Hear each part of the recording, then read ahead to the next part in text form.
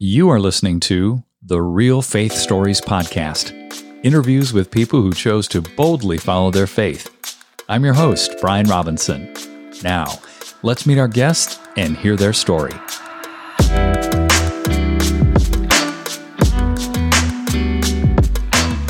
Andrew, welcome to Real Faith Stories. Great to have you on the show today.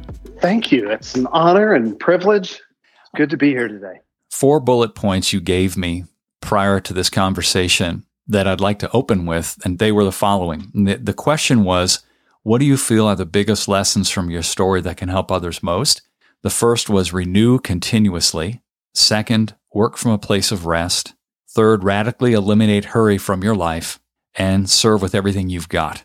Wow, I was taking notes on that. I wish you could repeat those because I was thinking, surely I didn't write that. Hey, can you say it one more time? I want to write it down. I have a lot to learn. Yes, I have a lot to learn as we share together today. So I'm sure that some things will be said that I need to apply. Things that I say myself that I think, you're talking to yourself, Andrew. Oh, I get that. So yes, this is a joy to be with you. It is one of those times when I get to reflect on how I know that faith fuels me. But when I think of that, when I think of the statement, faith fuels me, and I'm going to share this, and I think it comes across a little differently and often perceived. And this is a quote I'm about to read to us all. Now, faith brings our hopes into reality and becomes the foundation needed to acquire the things we long for. It is the evidence required to prove what is still unseen. So that's taken from, the old manuscript we call Hebrews. And that's the mark of 11, verse 1. Now, faith brings our hopes into reality and becomes the foundation needed to acquire the things we long for. It's the evidence required to prove what is still unseen. And I know that as I'm a builder, a connector, one that manifests what needs to happen. That's fueled by my faith. And that's my faith that God is a good God. And He has crafted us as masterpieces to serve those around us that are also masterpieces. They may not realize it. Mm-hmm. They may need us to find the gold and pull the gold out of them and show it to them and say, look, you are a work of art. And that is how we can move forward in relationships rather than transactions, into partnerships rather than just agreements, into collaborations rather than just one more interaction. Going deeper and deeper. Yes. When did you get the revelation that you were a connector? Oh, I think I was affirmed by my parents as a child. That was who I was. That was just how I worked, because it's, favor all seemed to be a cloud over me. So it was that thing of realizing, okay, make those introductions, make those connections happen. And it's a thing I really have always known and worked to steward, because it's something of knowing it, but then of actually stewarding it so it's used wisely. Let's talk about your time as a child. Now, were your parents missionaries, Andrew? No, actually. And they were rather traditional, religious folks that attended until their late 30s. They attended a local congregation. It was just the thing that they were convicted to do. And in their late 30s, they had a radical encounter at home and realized, wow, there's more to this God stuff than just the traditions they were adhering to. They didn't know what to call it. They were just at home and had this, this experience. They went to their pastor and said, look, this happened to us at home. Well, what is this? He said, I don't know. I'll pray about it and I'll let you know. And something very similar happened to him. Wow. As he was praying about, what is this thing that happened to these two people? Mm-hmm. And my dad was, with Liberty Mutual Insurance. He was transferred just a couple of months later to home office in Boston. And I was born unexpected. My siblings were 10, 12, and 14 years old when I came along, and they immediately, my parents, said, well, you're just one of the gifts of the Spirit, because they had the spiritual experience and then unexpectedly had a child. in their old age. Now I think of it as like, that's not old age. Right. 37 years old, but sure, to have a child, it is older. It's older. Yeah. But right. Growing up being told you're a gift from God by people who were just, radically rocked in a personal experience at home, not some type of service or liturgy or any other type of organized event. They were just at home. What was it that occurred? They didn't know that it was anything other than, God manifesting. And they didn't know where to go to church when they moved to Boston. They didn't know what to do because they had never encountered anything that was so alive and out of the structured norm, even though they had attended the congregations. So they asked around. They ended up in a 1700s barn in a charismatic Catholic Bible study. Wow. Week after week during their time in Boston. It was a group that had experiences with God outside of traditional church structures, and they've continued growing. And they thought, oh no, we got to sell everything we have and give our lives to whatever this next season looks like. And that wasn't right either. That was just the emotional reaction, the physical reaction to it. So no, they weren't missionaries, but they were drawn into more, a hunger for more. That more Lord cry is what I've grown up with. And then it's been fueled by people that have been the fertilizer of my soil to, from an old book called Forever Ruined for the Ordinary. I think it was written by a lady named Joy Dawson. And when she wrote it, I think she was close to 80 years old. But forever ruined for the ordinary and hungry for more has got to be our cry. Otherwise, saying renew yourself constantly. What does that mean? Mm-hmm. Does that mean take a shower every day? Just getting, it's a foreign concept. Some of these words that we say, it takes such a guided, intentional approach that doesn't come from a gathering in a building with a steeple, probably. I remember years ago when I was driving 1,000 to 1,500 miles a week, cold calling businesses. And I can tell you at least weekly, I would have this overwhelming sense of my being able to fly, but all I could really do was walk. But inside of me, I have a sense that I can fly, and there's way more in this experience called Christianity than what I'm experiencing right now. Yes, there is so much more. There's so much that is not explainable. Because, hey, you say spirit. Anyone, when they hear the word spirit, they think, okay, invisible, no form or shape.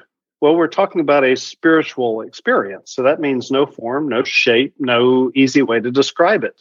And that means if so much of what we're flowing through is an alignment of our spirit with God's, alignment of our mind, Christ, then the things that we're going to do will be somewhat undescribable and unfathomable to some, and thinking that's just, I don't get it. How does one get into that so-called thin place where they're being led by the Spirit and they're basically walking in partnership with the Lord? And it's a free-flowing type of experience, because it sounds like you experienced that and have. It's one of those things where I must say I was searching for it for a number of years and begging for a free gift, saying, God, give this to me, give me this, and realized you don't beg for a free gift. And it was in a surrendered state of, okay, I know it's going to happen. I'm just going to keep being intentionally hungry for more and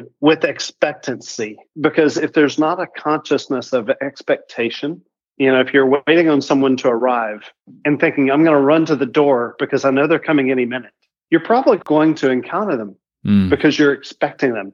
But if you sit there with music blaring and chaos going on, even though they're going to arrive, you may not catch them when they come. And when they come, they may knock and knock and knock and ring the doorbell and call you, and you may not catch it. You may not have that encounter with the person you're waiting for. That speaks to a removal of distractions and a stripping.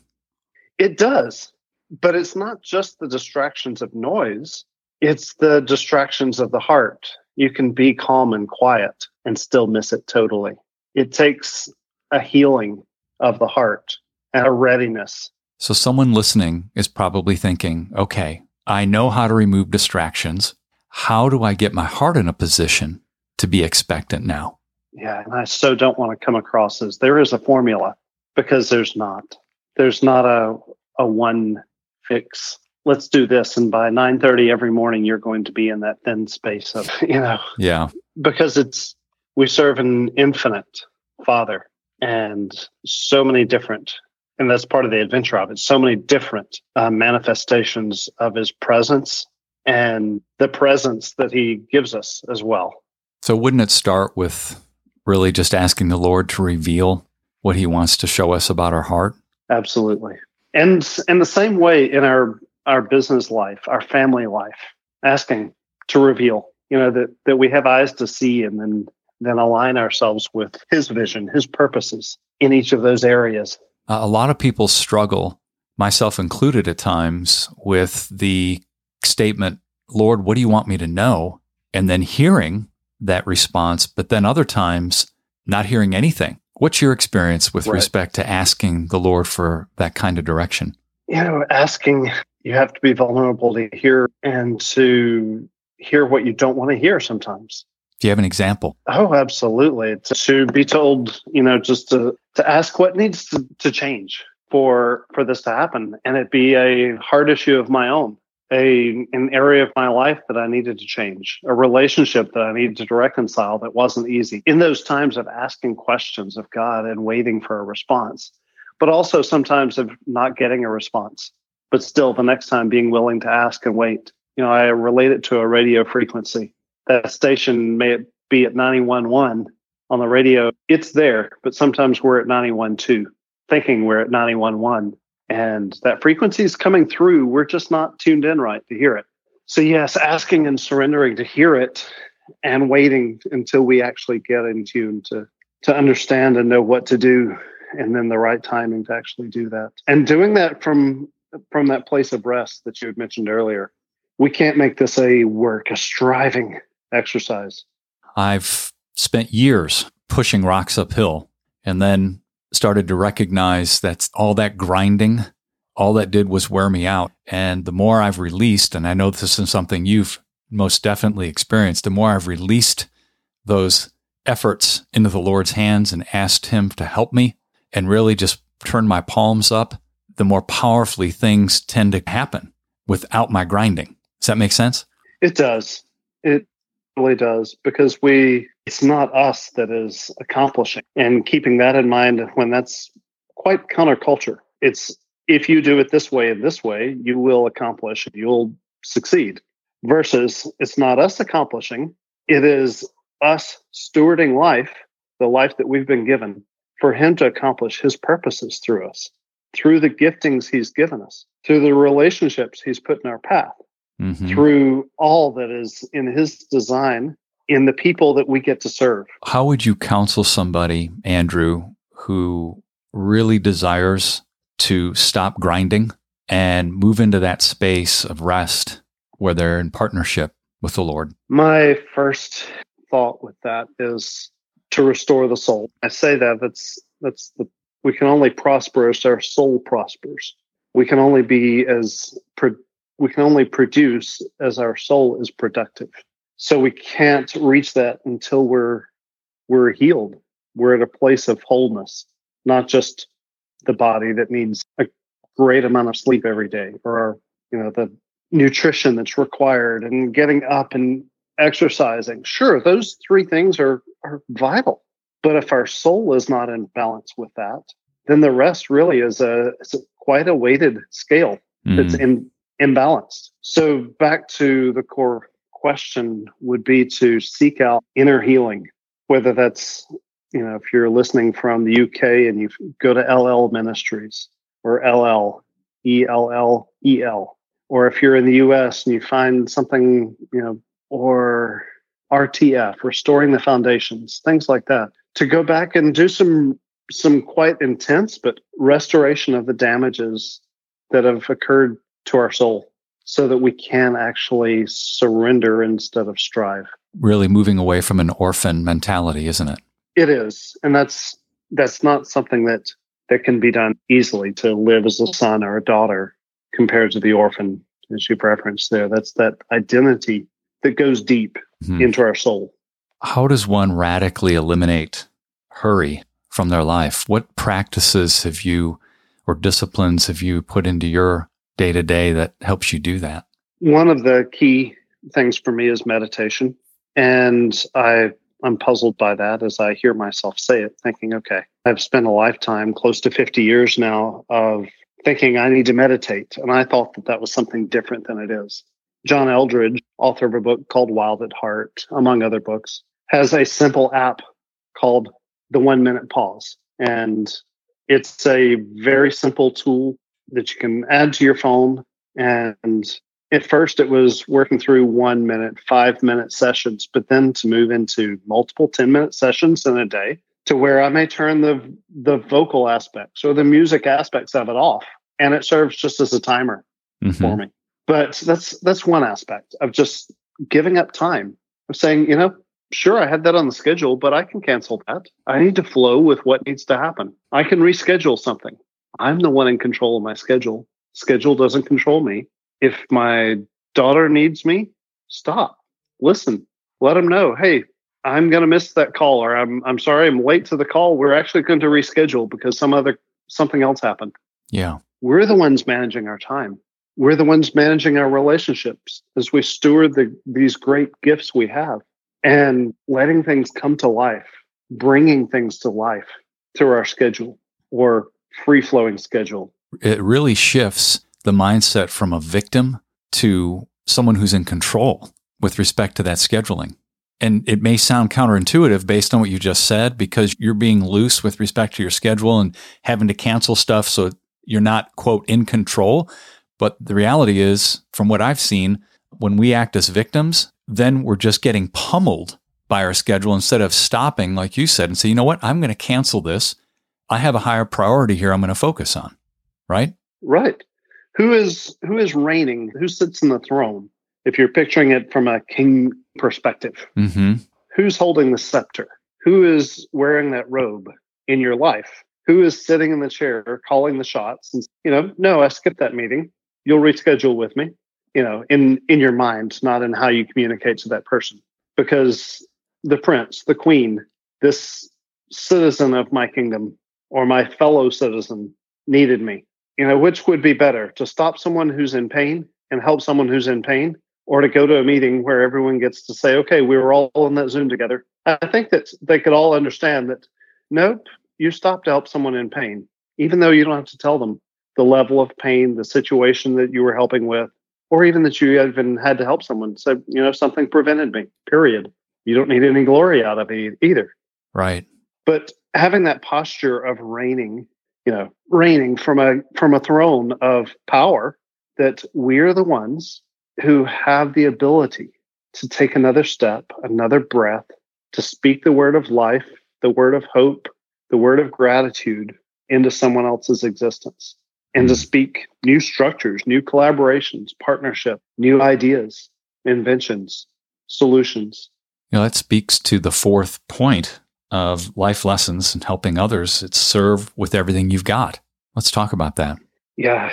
You said serve with everything I've got. I think in pictures. I think a lot of us do. And as we awaken, I went to a tennis analogy. I played tennis as a kid, teenager, and every now and then in college, and I think of a serve. You're not going to get that tennis ball over the net if you don't hit it with power, strength, and the aim to where you want it to land across the net. Serve with everything you've got. It's got to be so intentional. In a relationship, what does the other person hate doing? Well, do it for them. If it's just at home and you realize no one else will do the dishes, everyone hates it. No one likes to scrub that one pot that always everything cooks to the bottom. It's not because you actually like to scrub that pot. It's because you want to serve everyone else in the house. Yeah. And you decide, okay, fine. I'm going to clean the sink with a sponge. Not just clean the dishes out, but I'm going to clean the sink. Even if no one says anything about it, I'm going to serve. And I'm saying this to myself again, but serving other people's businesses, serving other people's nonprofits, helping them reach their dreams, listening. I think the biggest act of service is many times Let's shift a little here and talk about the work you're involved in. Please explain that. For a number of years, I've worked internationally, whether that be in nonprofit organizations and commercial enterprises. And so it's put me living across 4 continents and many countries in between, and ended up marrying someone from a country other than my own. And my kids have multiple passports. With that, over time, I went into risk management, crisis response. And of course, when you say risk management, that means insurance in many people's interpretations. So after representing over 25 of the global carriers in international insurance, I was able to gather a group of people and form a disruptor in our vertical, our space of insurance. And it's called Insured Nomads, insurednomads.com. We offer an advanced tech-enabled solution pairing insurance with features and benefits outside the policy that really makes it unlike anything available in global health insurance or travel insurance. How did this idea come to fruition? Seeing how global citizens needed better, from the claims process to the broker portals, those who represent it to their customers, to the way the products are built, having to realize, okay, we can re-engineer, redesign this, because most people are buying something they feel like they're not going to use. They don't feel like they're going to get sick or injured. And they feel like if they do, it's going to be difficult. So building in that functionality for where technology, there's a button to hit in your phone that 24 hours a day rings one of our alarm centers, where they can get the medical, security, personal safety response immediately. Wow. Anywhere in the world. And that may mean actually boots on the ground, getting them to safety, to, an airport lounge to rest in when they're traveling. That's something that many people look up in those airports and think, man, I wish I could sit up there. Those chairs look great for that 3-hour unexpected wait in an airport somewhere. So it's, the unlimited mental health and telemedicine, and I could just go on, but it's realizing that more is possible, and then building that in an advanced tech bundle, and then providing the service that's needed, because it doesn't matter if this is a service where we've productized. And so serving people in the ways that they're accustomed to. People don't pick up the phone these days. They want to text, they want to WhatsApp, they want to send it through Telegram, whatever their method is to get the service they need. And that's, they want to screen share and get their question answered versus something more analog and fax machine style that our industry has been so delayed in developing. Sounds like a real true health concierge approach.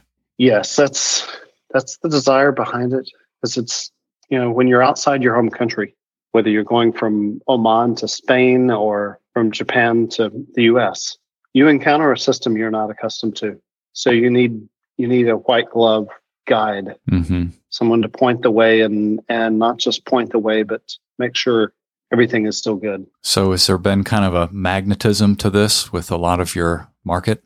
There has, because when you're represented usually by benefits brokers, insurance brokers, and intermediaries, and we've entered a space that most of the products are identical. They're medical only, just with a different logo on the cover of the brochure. So the brokerage community is ecstatic.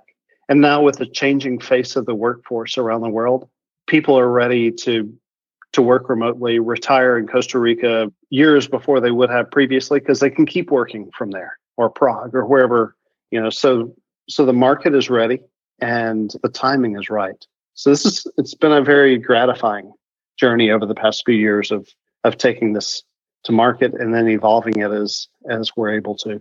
What's been one of the greatest challenges you've faced in your walk during your life? I would say parenting is one of the greatest challenges. We have 8 kids, so I get it. 8 kids, yes. Yeah. So I don't have 8 kids, and I still see it as one of the challenges of life, that when you can be there when the child comes home from school and listen to their reflections, or when they come out of the hospital from a scenario and celebrate or grieve when that's required. I think that children are by far the biggest challenge that life has presented, but yet that's balanced by one of the greatest joys you have as well. So well said. What's one of the biggest pieces of advice that you could give others about their walk with the Lord and really just the whole integration of faith, life, everything? Be hungry for more. I think a lot of times the word hunger is unknown to us when it comes to food or our spiritual appetite.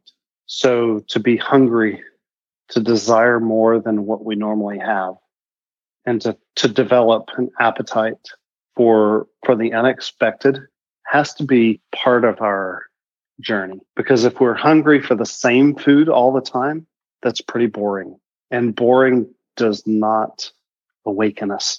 Boring puts us into a comatose state of survival. But yet a spiritual hunger for things outside of our palate give us an awareness and an aptitude to change and thrive. So good.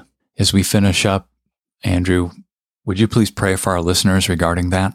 Absolutely.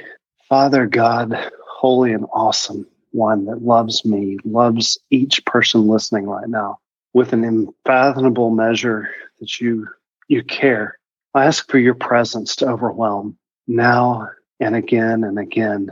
Let there be a contagiousness to the encounter that we have with you, so that those who just walk by us have encounters. Those who come into the presence of our businesses, of our families, within our sphere of influence, that come into awareness of you. And let us get a glimpse of that. In Jesus' name, amen. Amen.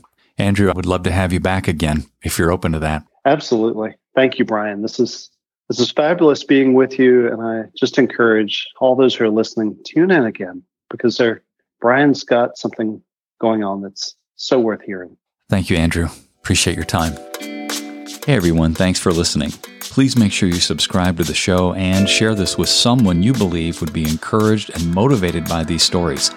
Until next time, I'm Brian Robinson, reminding you that the greatest decision you could ever make is to ask Jesus Christ to become the Lord of your life. If you haven't done that, read Romans chapter 10, verses 9 through 11. Thanks again for listening.